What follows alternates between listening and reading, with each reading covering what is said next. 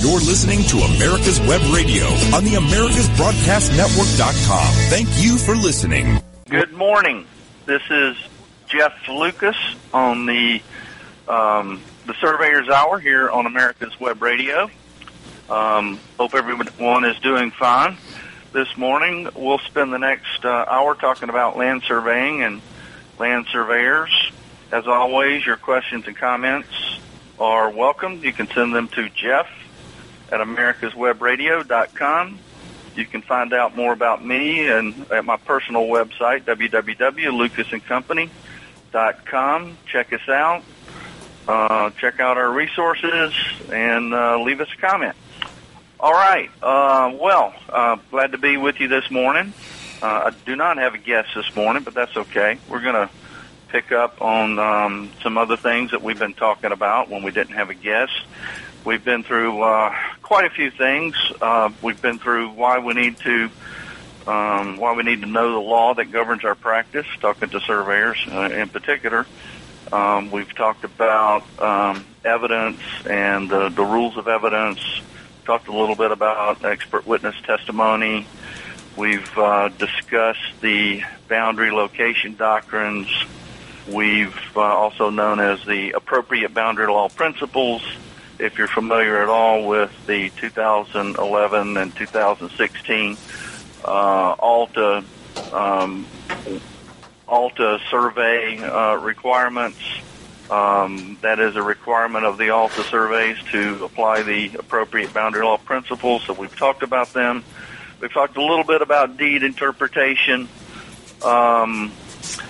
And this morning, what I decided to do was, since we didn't have a guest, is we're gonna look at a case that involves all of these things. This is a case I used to do regularly when I would give seminars on boundary issues. It's called Lawson versus Weinmiller and Associates.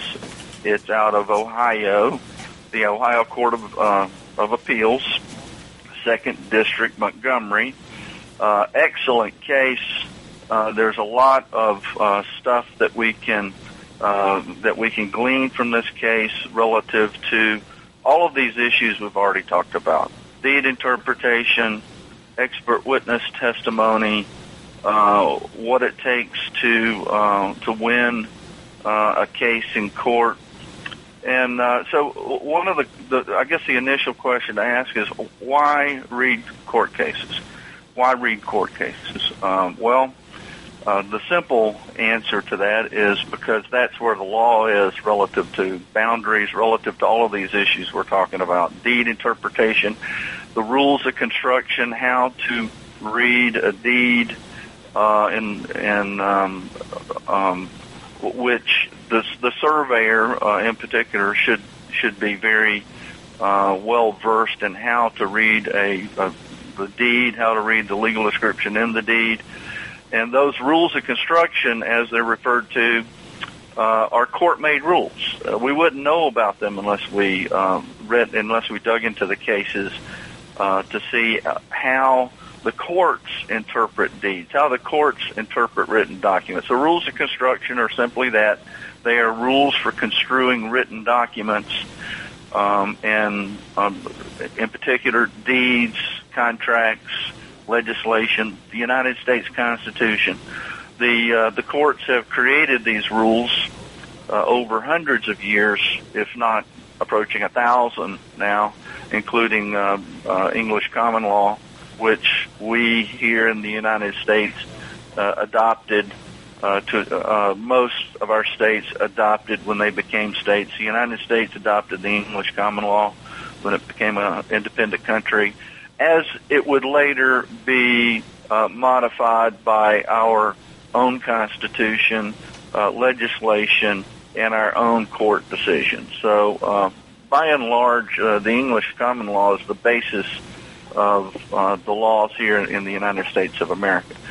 So the other reason we want to read cases is because the boundary location principles, the boundary location doctrines that are applicable are generally found in the court cases as well. They are not, by and large, statutorily driven.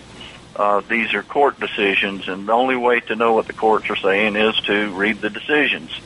And when we're talking about a decision or loosely a case, we're generally talking about an appellate court decision, an appellate court opinion.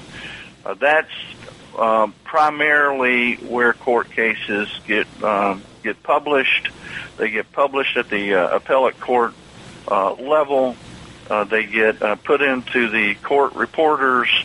The court reporter on this one is this was an early printing of it. I got it from Lexis, so there is no court reporter, official court reporter on this case. But it's Lawson versus Thomas Weinmiller and Associates, and we're going to go through this case. Also, the reason why we read these cases is because the cases, these opinions, these appellate court opinions, will tell us what the law is.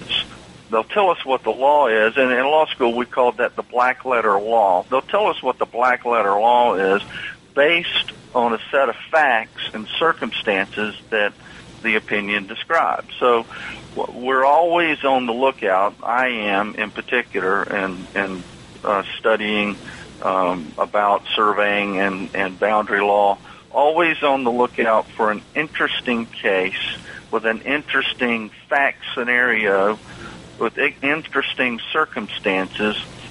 And they tell us in the opinion when they write up a good one, like this is a good one, when they write up a good one, when the appellate courts write up a good opinion with a good set of facts and circumstances, then based on those facts and circumstances, which the facts, as we know, are determined at the trial court level.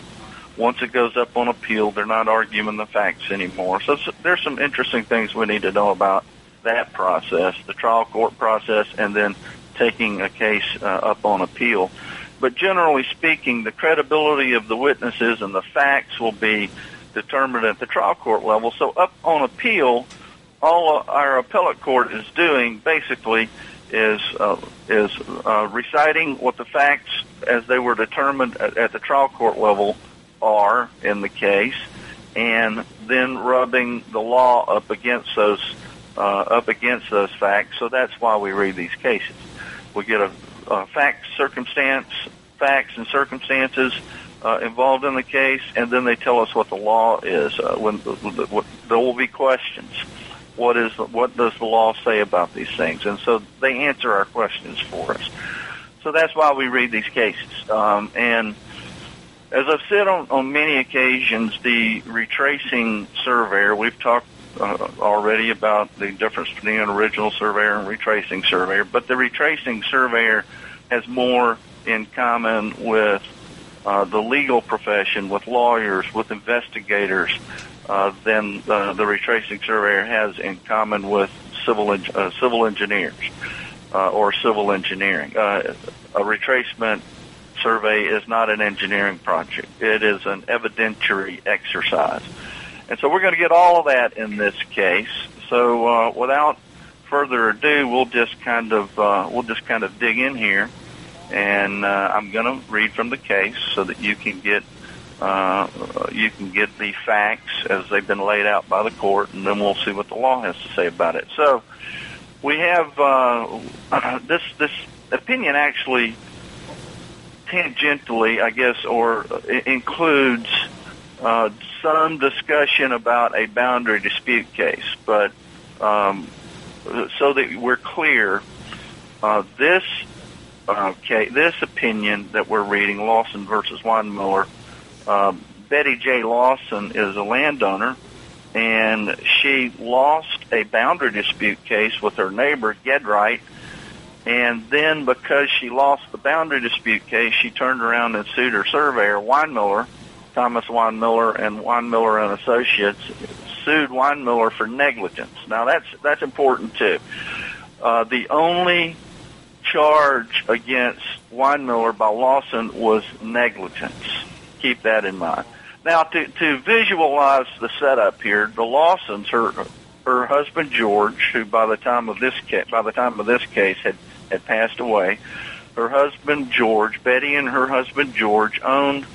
They don't tell us much about their property in by way of description, but apparently they had some acreage, maybe 2 or 3 acres, at least 2 or 3 acres, I would imagine, because they ended up subdividing the property and sold a portion of the property to Vartman and Franz. And that's why Weinmiller got initially called out, was to survey their property and cut their property up so that they could sell a piece of property. And for whatever purposes, I imagine to stuff into the nest egg for retirement. But they don't tell us exactly why. But this is what people do: they buy property. Sometimes they subdivide property in order to make some money. So the Lawsons own a piece of acreage. Don't know how much. It was enough to subdivide. And their neighbor, Gedright, lived to the south of them. They had a common boundary line. The south line of the Lawsons' property was the north line of the Gedright property. All right, so that's the setup. We got George Lawson is looking to subdivide their property, sell a portion of the southern portion of their property off, make some money, put some money in the bank, and he hires Weinmiller. So in June of 1985, Betty J. Lawson's now deceased husband, George, hired Thomas Weinmiller and Associates, just Weinmiller and Associates, to perform a survey of land that the Lawsons owned. Pursuant to an oral agreement with Mr. Lawson, Thomas Weinmiller and his son, David Weinmiller, both Ohio licensed surveyors, conducted a survey and prepared a legal description of the land. Well, there's your first problem right there. We're working under an oral agreement. And you'll see where this comes into play a little bit later, because after George passes away, you're going to see that there's no paper trail here. Betty Lawson, his wife, doesn't know about Weinmiller until the boundary dispute case is over with. So, again, there's going to be a case we're going to talk about here, a boundary dispute between Lawson and Gedright, and Betty is going to lose that case, and then she turns around and sues her surveyor, Weinmiller, in a separate case. So in September of 1985, in accordance with the legal description prepared by Weinmiller, the Lawsons erected a fence marking the boundary line between their property line and that of their neighbors to the south, the Gedright. So they had not had a fence on this line previously, so after the Weinmiller survey, the Lawsons erected a fence on the common boundary with Gedright. In October of 1985, the Lawsons sold the southern portion of their land by warranty deed to Susan Bartman and Nancy Franz in accordance with a legal description prepared by Weinmiller. So Weinmiller surveyed, and this is the general order of business. Somebody wants to subdivide their property. You call up a surveyor. They survey your property and then create a subdivision if that's what you're looking to do. And that's exactly what happened here. Weinmiller prepared a legal description of the southern portion of a portion of the southern part of the Lawsons' property, and they sold that to Vartman and Franz. Vartman and Franz moved onto the property and presumably made improvements and started living the American dream. The parcel sold to Vartman and Franz included the common property line with the Gedrights and the newly erected fence. Sometime after the Lawsons sold the southern parcel of their land to the the Gedrights brought a civil suit in trespass. And we're going to pick up right after the break, right there. Quick Stakes is your answer to staking. Lightweight, easy to ride on, easy to use, easy to find, and won't break your back carrying them like the old-fashioned wooden stakes. Have you tried a sample? If not, get a pen and paper and write down this number, 800-438-0387 or go to quickstake.com. That's QUIKSTAKE.com and order your samples. Ask your surveying supply dealer for Quick Stakes today. Hello, I'm Dr. Mike Karuchak. Have you ever wondered what doctors talk about amongst themselves? If you do, join us on the Doctor's Lounge and hear the doctors' conversations amongst themselves. Join me and my co-host, Dr. Hal Schertz, every Thursday morning, 8 to 9 a.m. Quick Stakes. Does your survey supply dealer have Quick Stakes? If not, demand that they start carrying Quick Stakes. Did you know that Quick Stakes are better for your back than your local chiropractor? Lightweight and easier to use than the old heavy wooden stake. Order a sample today and prove it to yourself. Quick Stakes, your back-friendly stake. You're listening to America's Web Radio on the AmericasBroadcastNetwork.com. Thank you for listening. Okay, welcome back, folks. This is the Surveyors Hour. I'm your host, Jeff Lucas. All right, we're talking about the case of Lawson versus Weinmiller.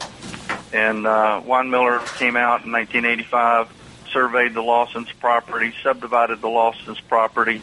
In 1985, the Lawsons put a fence on the south boundary of their property as determined by Weinmiller, and they sold that southern portion to Vartman and Franz.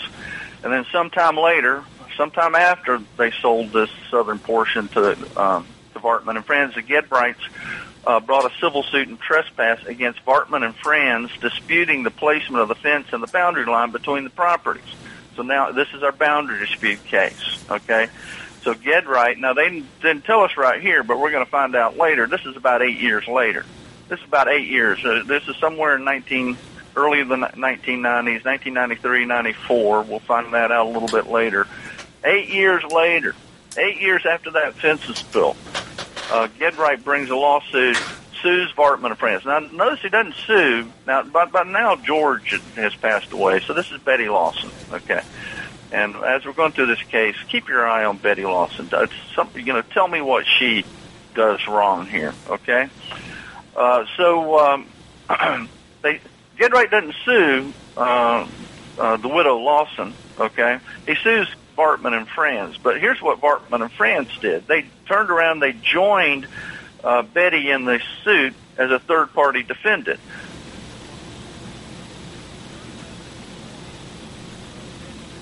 So Vartman and Franz disputing the placement of the fence and building and the boundary line determined by the parties. Vartman and Franz joined the Lawsons in the lawsuit as third-party defendants. The jury determined that the Gedrights deed. This is the boundary dispute case. Okay, they're just mentioning this in this opinion. The jury determined in the boundary dispute case that the Gedrights deed set forth the correct boundary line between the Gedrights and the Vartman-Franz property.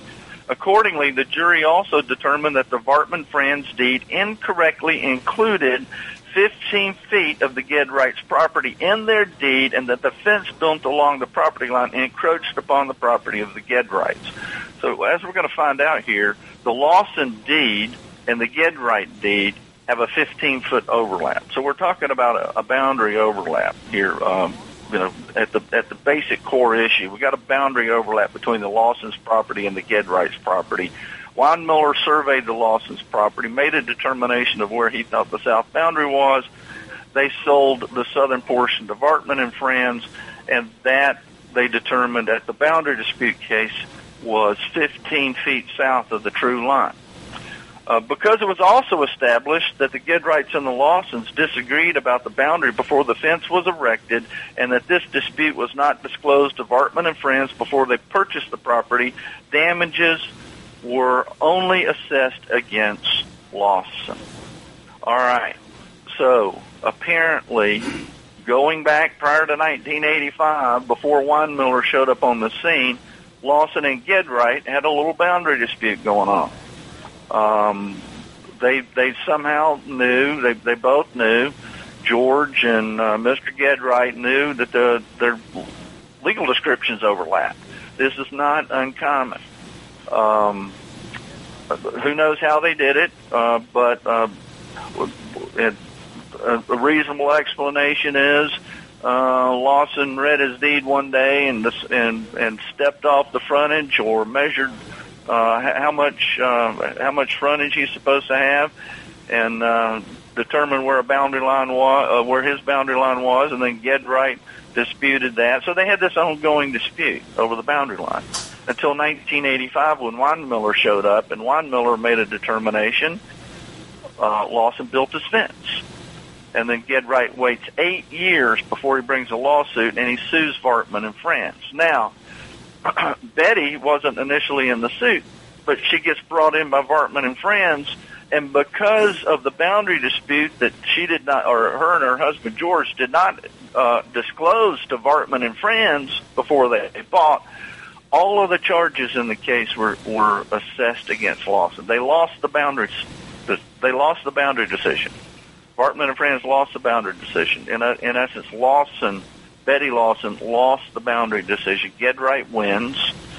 So what are the costs? What are the consequences? They don't really tell us. But if all the charges are against Betty, then what's happening here is she's going to have to make Vartman and Friends whole, whatever that's going to entail. Certainly, they're going to be out 15 feet, so she's going to have to give them another 15 feet of property. They're going to have to move the fence. We don't know what the damages are because they don't tell us what the damages are. But whatever they are, Betty Lawson is going to be out. Betty Lawson is going to be out of that cost. All right, having a little technical difficulty here. After the conclusion of the first suit involving her property, Lawson brought the present action against Weinmiller. So she lost the boundary dispute. Now, she didn't bring Weinmiller into the boundary dispute. We're going to hear about her surveyors here in just a little bit. She didn't bring in Weinmiller. I don't think she knew about Weinmiller at the time of the boundary dispute, 8 years after the Weinmiller survey, 7, 8, 9 years after the Weinmiller survey. And why didn't she know about him? Weinmiller and Associates, because George had handled the contract, the oral contract with Weinmiller, and when the boundary dispute came up, she didn't know who to call, so she ends up calling a surveyor out of the phone book. Apparently, doesn't know about Weinmiller until, of course, the boundary dispute, and they go to trial.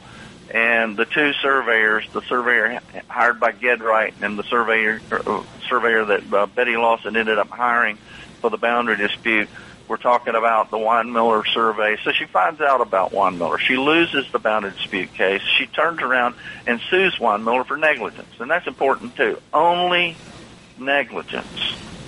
The contentions underlying the professional negligence suit are that Weinmiller negligently conducted a survey of the Lawson's property and erroneously plotted the boundaries of the Lawson's land.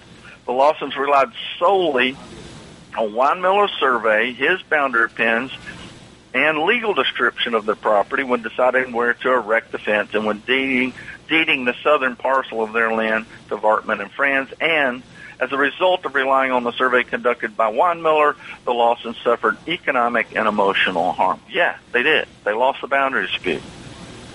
And all of the charges in the case, Gedright's charges, Vartman and Friends' charges, all the charges in the case, whatever they amounted to, Betty had to pay out. So, that nice little nest egg that her and George were building up is rapidly getting depleted. Now she's in a second lawsuit, suing Weinmiller for negligence. She's footing the bill on this one as well. And this one, you're going to hear she's going to lose. And then she appeals the negligence case, and that's the opinion we're reading right now. We're reading the opinion on the negligence case that she is now in.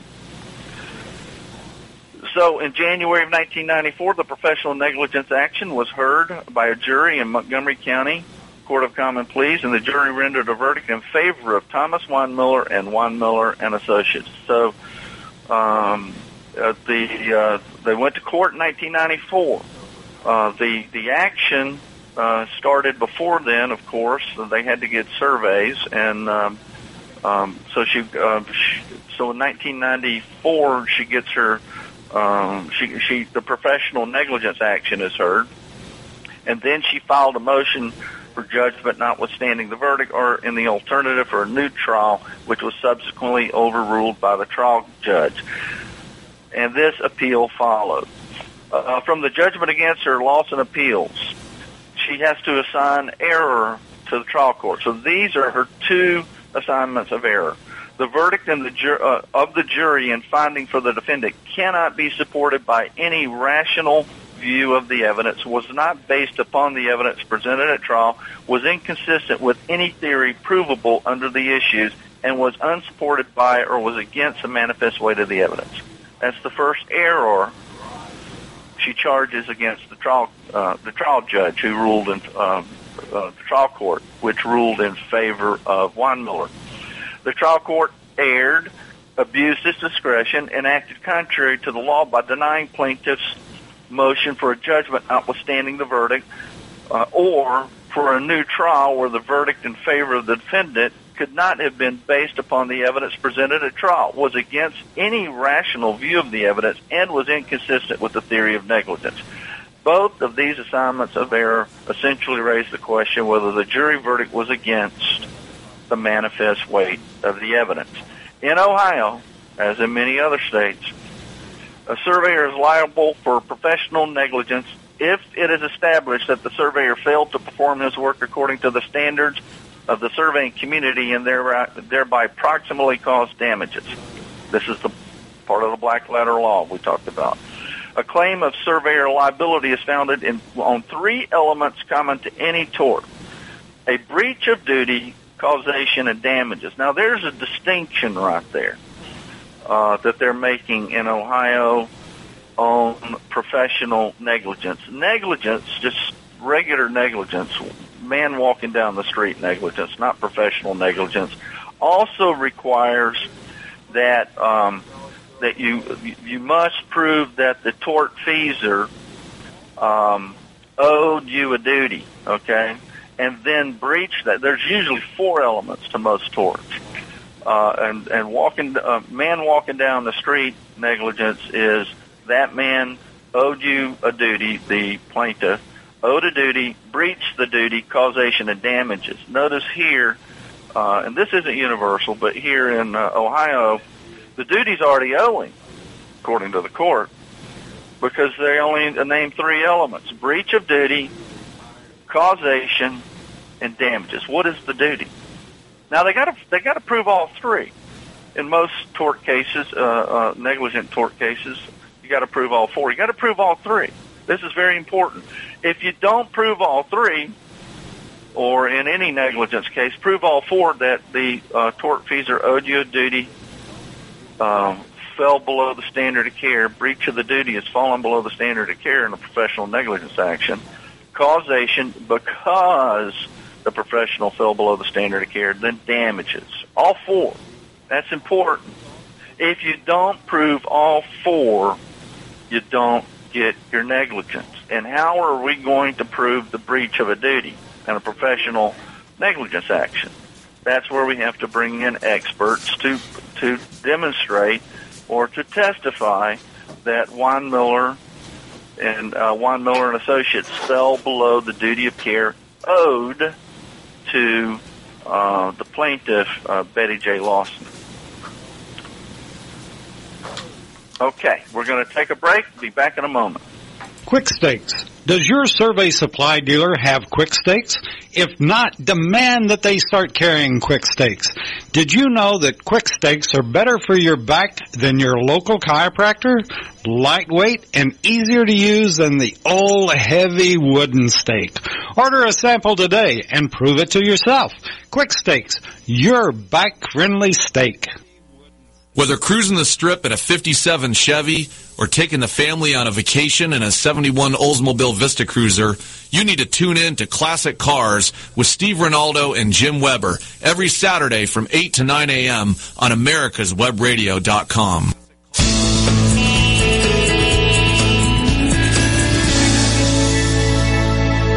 This is America's Web Radio. Would you like to have a show, talk about your business, or express your opinion on America's Web Radio. Just email gm@americaswebradio.com and we'll get back to you. Thank you.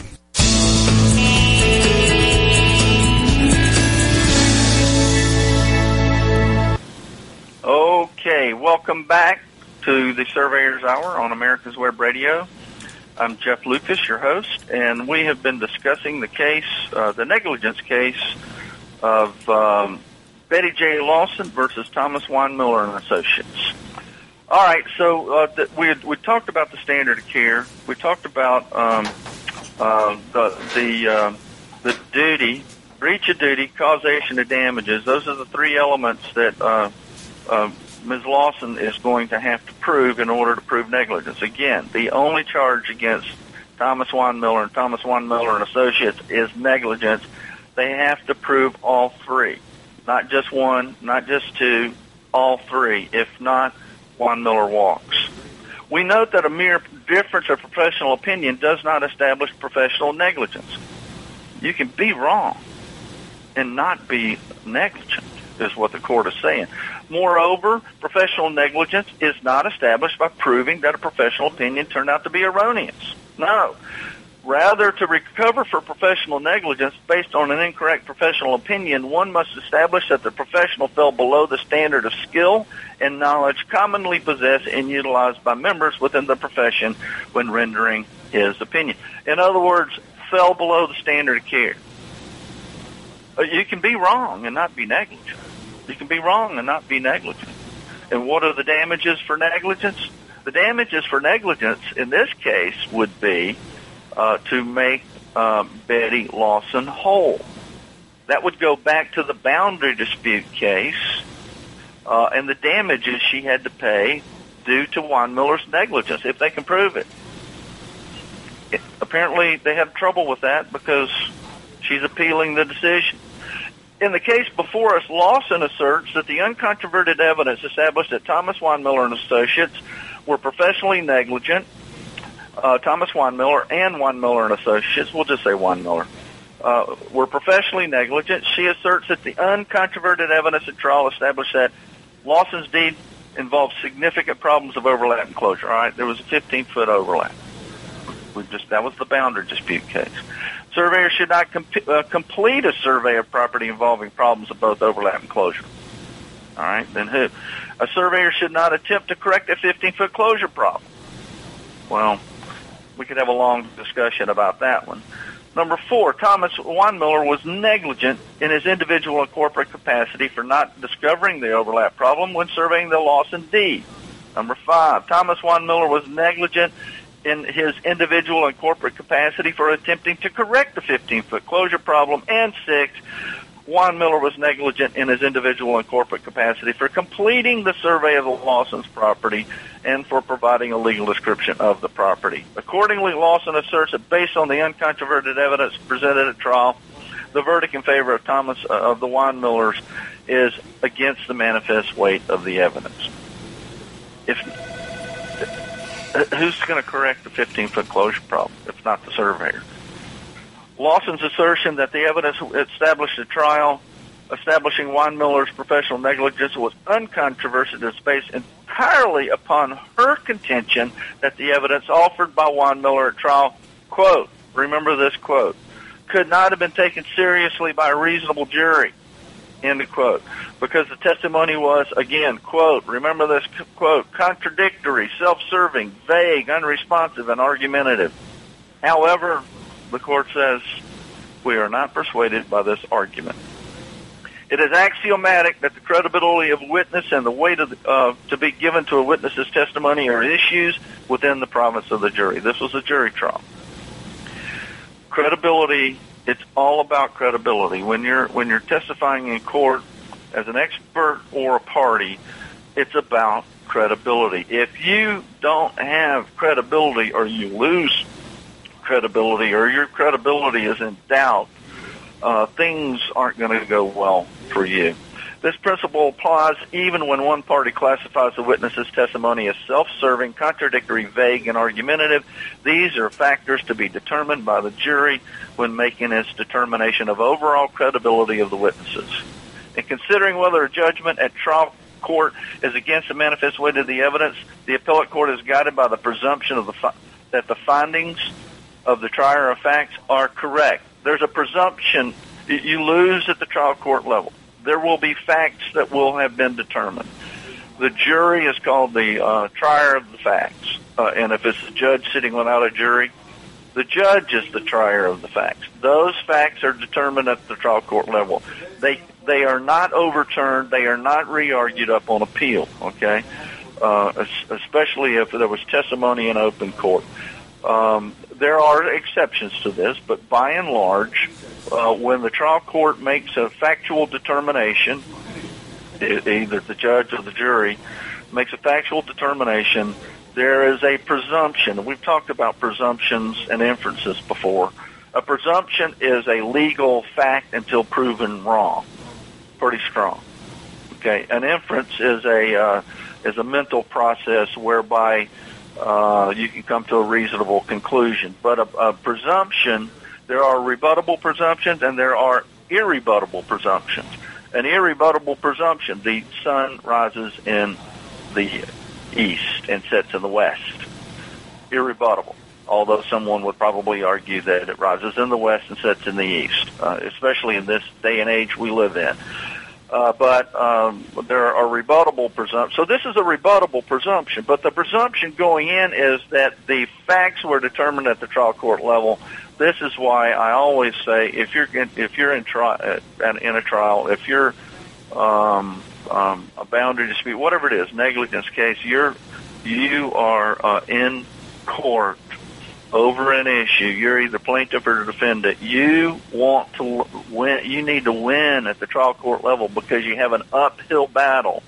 You have an uphill battle going up on appeal, because the presumption will be the facts were determined or as determined at the trial court level are the facts. The presumption is they are the facts, and then the judgment. There's a lower evidence scale for the judgment. All the judgment needs is substantial evidence to support the judgment. At the trial court level, you got to win by a preponderance of the evidence.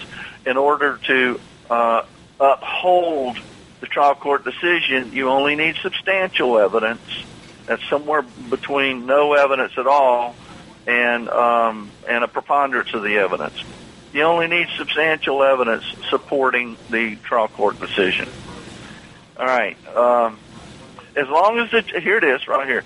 As long as the judgment is supported by some competent, credible evidence going to all the essential elements of the case, the judgment will not be reversed by a reviewing court as being against the manifest weight of the evidence. Some evidence, also referred to as substantial, not clear and convincing, not a preponderance, not beyond all reasonable doubt, some competent, credible evidence. Based on a review of the record, we note that the expert testimony presented by both the parties at the trial is squarely in dispute on two key questions. Namely, whether the Lawson's deed contained an overlap problem, and number two, whether a surveyor should attempt to rectify a 15-foot closure discrepancy in a deed. We will address the evidence presented on each of these subjects in turn. Existence of an overlap. Lawson offered the expert testimony of William Petskowitz, the surveyor hired by the Gedrites in 1985. Okay, hold it, stop. Lawson offered the expert testimony of William Petskowitz, the surveyor the surveyor hired by the Gedrites in 1985. 1985. We're now going back to the original boundary dispute case. Juan Miller came out there in 1985. Juan Miller surveyed the Lawson's property in 1985. Juan Miller made a determination of the boundary line in 1985. Gedrite hired Petskowitz in 1985 after Juan Miller came out there to get a second opinion, apparently, and then waited 8 years before doing anything about it. What happened here? And we'll get back to that. And Wayne Cosler, a surveyor hired by Lawson in 1993, when the boundary dispute case came up. 8 years later, why did she hire Wayne Cosler instead of Weinmiller? Because 8 years later, with her husband, after her husband died, she doesn't know who Weinmiller is. I have gotten this call more times than I can remember. You get the phone call. Mr. Lucas, this is Betty J. Lawson. I need you to come out and survey one line for me, please. One line. That's the worst. Okay, when you get that call, run. Okay, you don't go out and survey one line because there's a problem. If they need one line surveyed, there is a problem. Okay, Ms. Lawson, maybe we can do that. Have you ever had your property surveyed? Well, yes, I had. My husband had the property surveyed 8 years ago. Do you have a copy of that survey? No, I don't. I don't know where it is. I'm sure it's with our important papers, but I don't know where it is. Do you know who surveyed the property? No, my husband handled that. That's exactly how this went. She went to the phone book. If y'all know what that is, it's a book that has numbers, and it used to have yellow pages in it. And you opened it up, and it was alphabetical. You'd go to the yellow pages, and you'd try to find surveyors or land surveyors, and then you would look under the little ads or the listings there. And she got down to the C's. She's looking for somebody relatively close to her. They had their names and addresses and phone numbers. She ends up calling. I don't know. I'm reading between the lines here. All right. She ends up calling Wayne Cosler. She got down to the C's and saw Wayne Cosler's name, and found out that, and looked at the address and said, well, that's relatively close, so I'll get this guy. She hired him in 1993. She came out and surveyed the property line.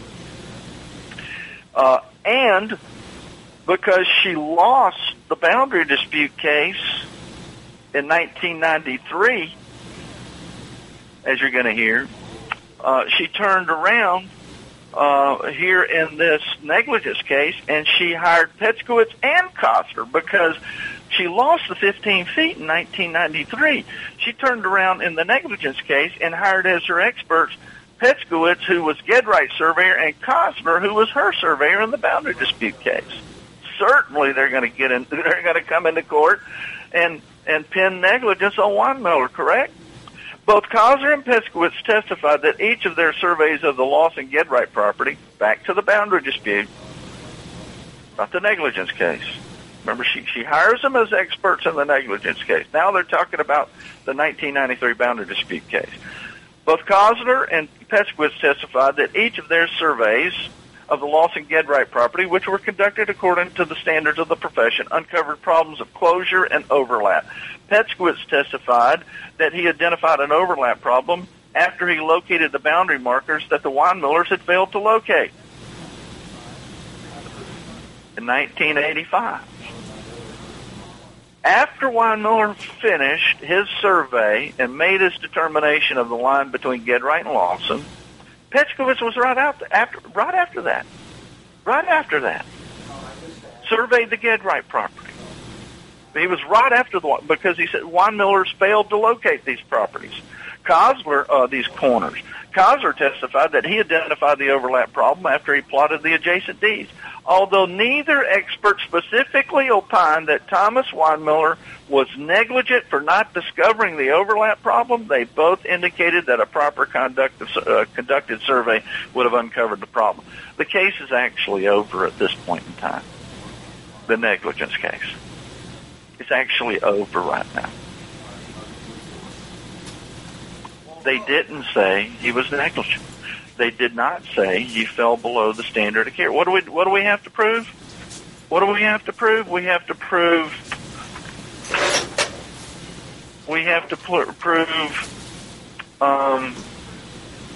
three elements.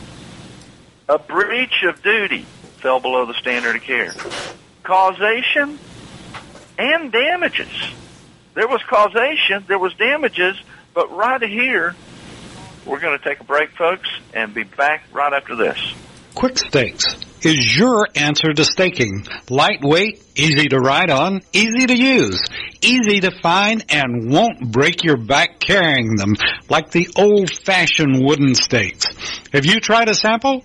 If not, get a pen and paper and write down this number, 800-438-0387, or go to quickstake.com, that's QUIKSTAKE.com, and order your samples. Ask your surveying supply dealer for Quick Stakes today. This is Dr. Susan Blank, host of Detailing Addiction and medical director of the Atlanta Healing Center. Please join me on Tuesday afternoons at 4 p.m. Quick Stakes. Does your survey supply dealer have Quick Stakes? If not, demand that they start carrying Quick Stakes. Did you know that Quick Stakes are better for your back than your local chiropractor? Lightweight and easier to use than the old heavy wooden stake. Order a sample today and prove it to yourself. Quick Stakes, your back-friendly stake. You're listening to America's Web Radio on the AmericasBroadcastNetwork.com. Thank you for listening.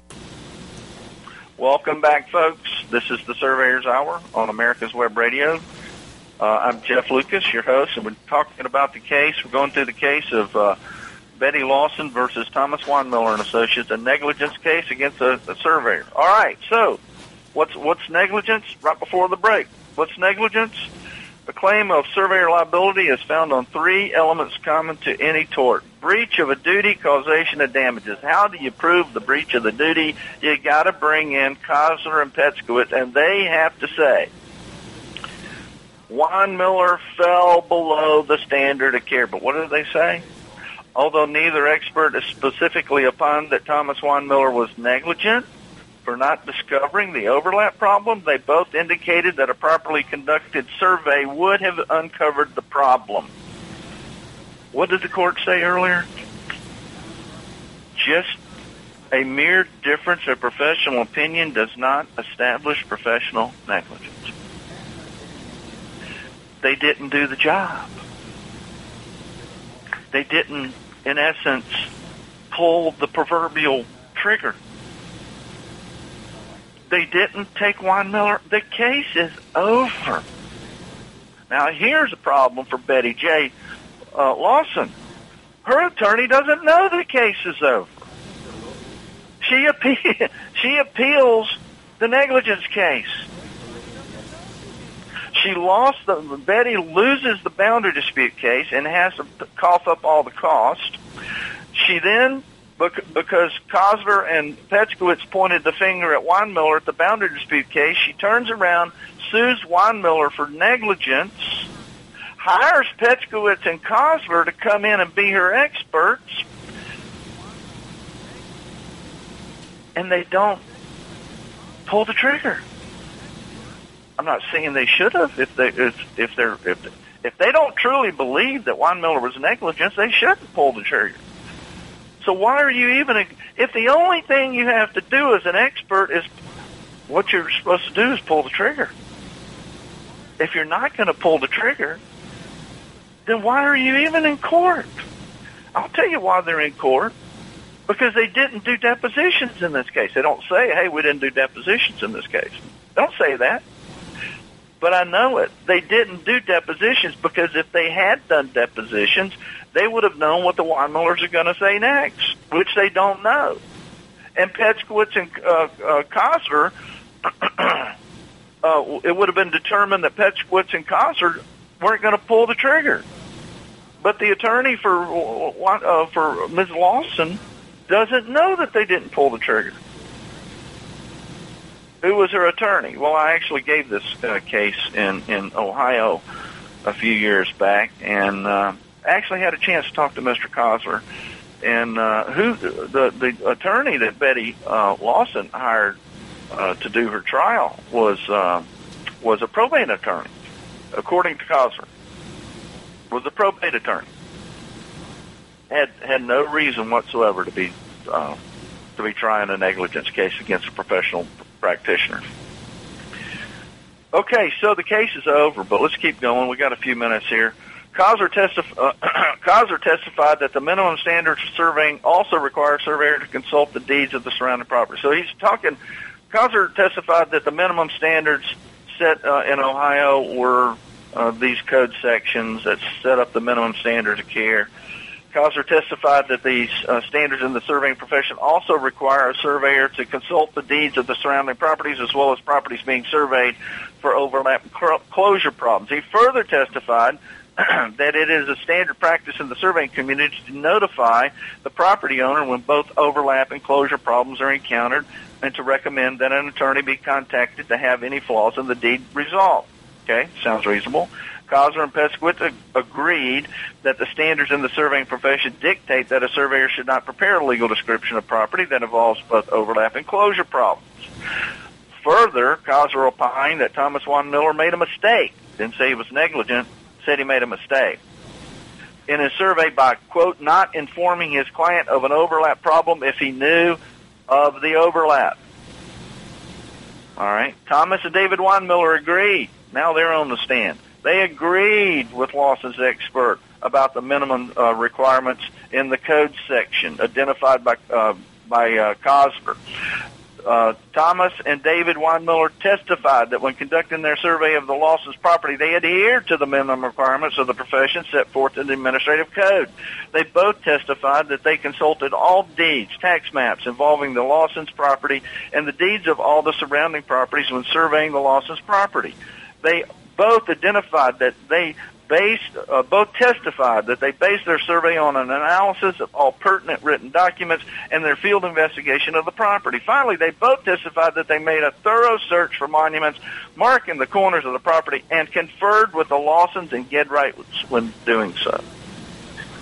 In 1985, the Juan Millers conducted a survey of the Lawson property, checked all the deeds, did the field work, and then conferred with both their client Lawson and Gedright in 1985.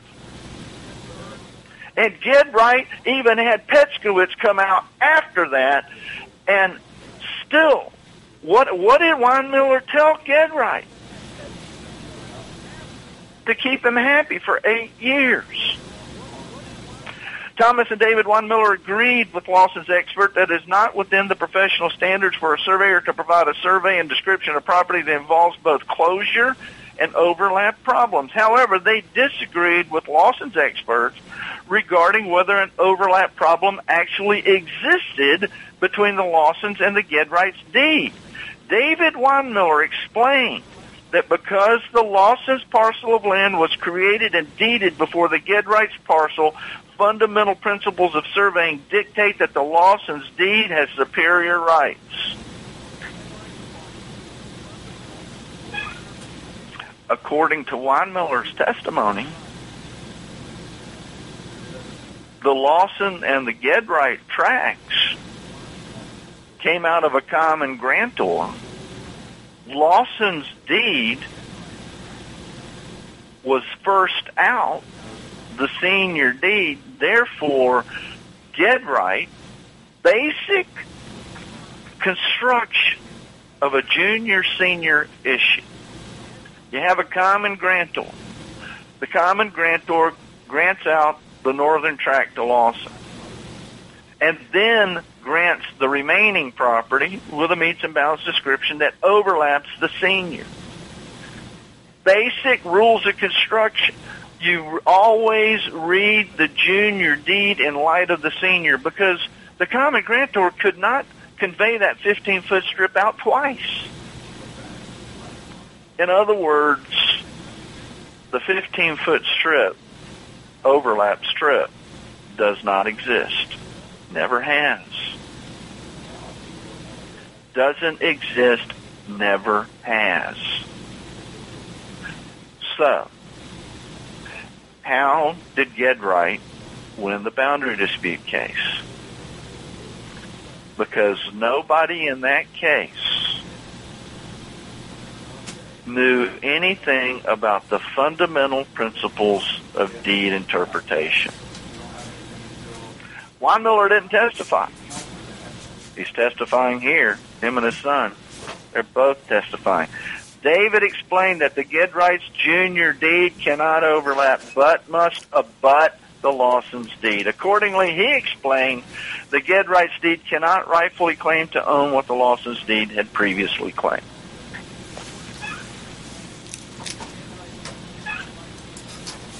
The case was over a long time ago. Weinmiller came in at the negligence trial. He wasn't there for the boundary dispute. Came in at the negligence trial and explained Property 101 to the judge, the jury, and the parties, and the attorneys. Now, how hard would it be? Well, what if Weinmiller's lying? What if this was what was the charge that Lawson made in their arguments? Thomas Weinmiller trial the testimony of Thomas Weinmiller trial, quote, could not have been taken seriously by a reasonable jury. They didn't do that thing. They didn't know what either Thomas or David Weinmiller were going to say on the stand. It came as a complete surprise because they didn't do any depositions. How easy would, if there was not a junior-senior issue here, how easy would that be to prove? All you would need to do is get a chain of title or an abstract of title on the property, the Lawson property and the Gedrite property, go back to a common grantor, and they didn't do that in the boundary dispute case. They didn't do that in the boundary dispute case. Why didn't they do that in the boundary dispute case? Because, well, I have a couple of theories on that. One is, well, the surveyors Petskowitz and Kosler didn't do the research to find what Weinmiller found in 1985. They apparently didn't go back in the chain of title. Petskowitz must, in 1985, after Weinmiller came out on the scene, must have shown the overlap to Gedrite, but, Gedrite had already heard from Thomas Weinmiller explaining the junior-senior rights. I mean, he had to have done that. Explain the junior-senior rights issue, and that Lawson's deed had superior title to the 15-foot strip than Gedrite, but Gedrite sat on that information for 8 years and then finally sued Bartman and Friends in the boundary dispute, had Petskowitz come into the case to explain his survey and the 15-foot, and then Kosler came in and apparently agreed with Petskowitz, and Betty loses the 15 feet. She lost her 15 feet. She had to make Bartman and Friends whole in the boundary dispute case.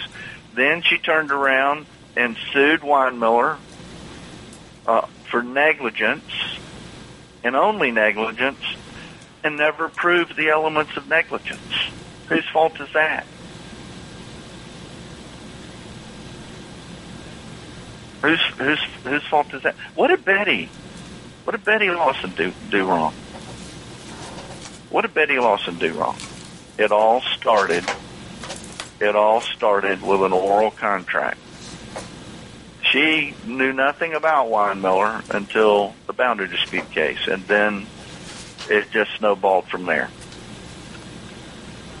Okay, folks, we're about out of time here today. There's more to this case. I'd love to go through it. I don't know. I'm going to try to get I'm working on a guest for next week. We might come back to this case. There's a lot more to this case I wanted to go over, but we're not going to do that today. Maybe we will next week if I don't get a guest. But until then, thank you so much for listening, and had a good time. And you guys contact me with your questions and answers. Thank you. You're listening to America's Web Radio on the AmericasBroadcastNetwork.com. Thank you for listening.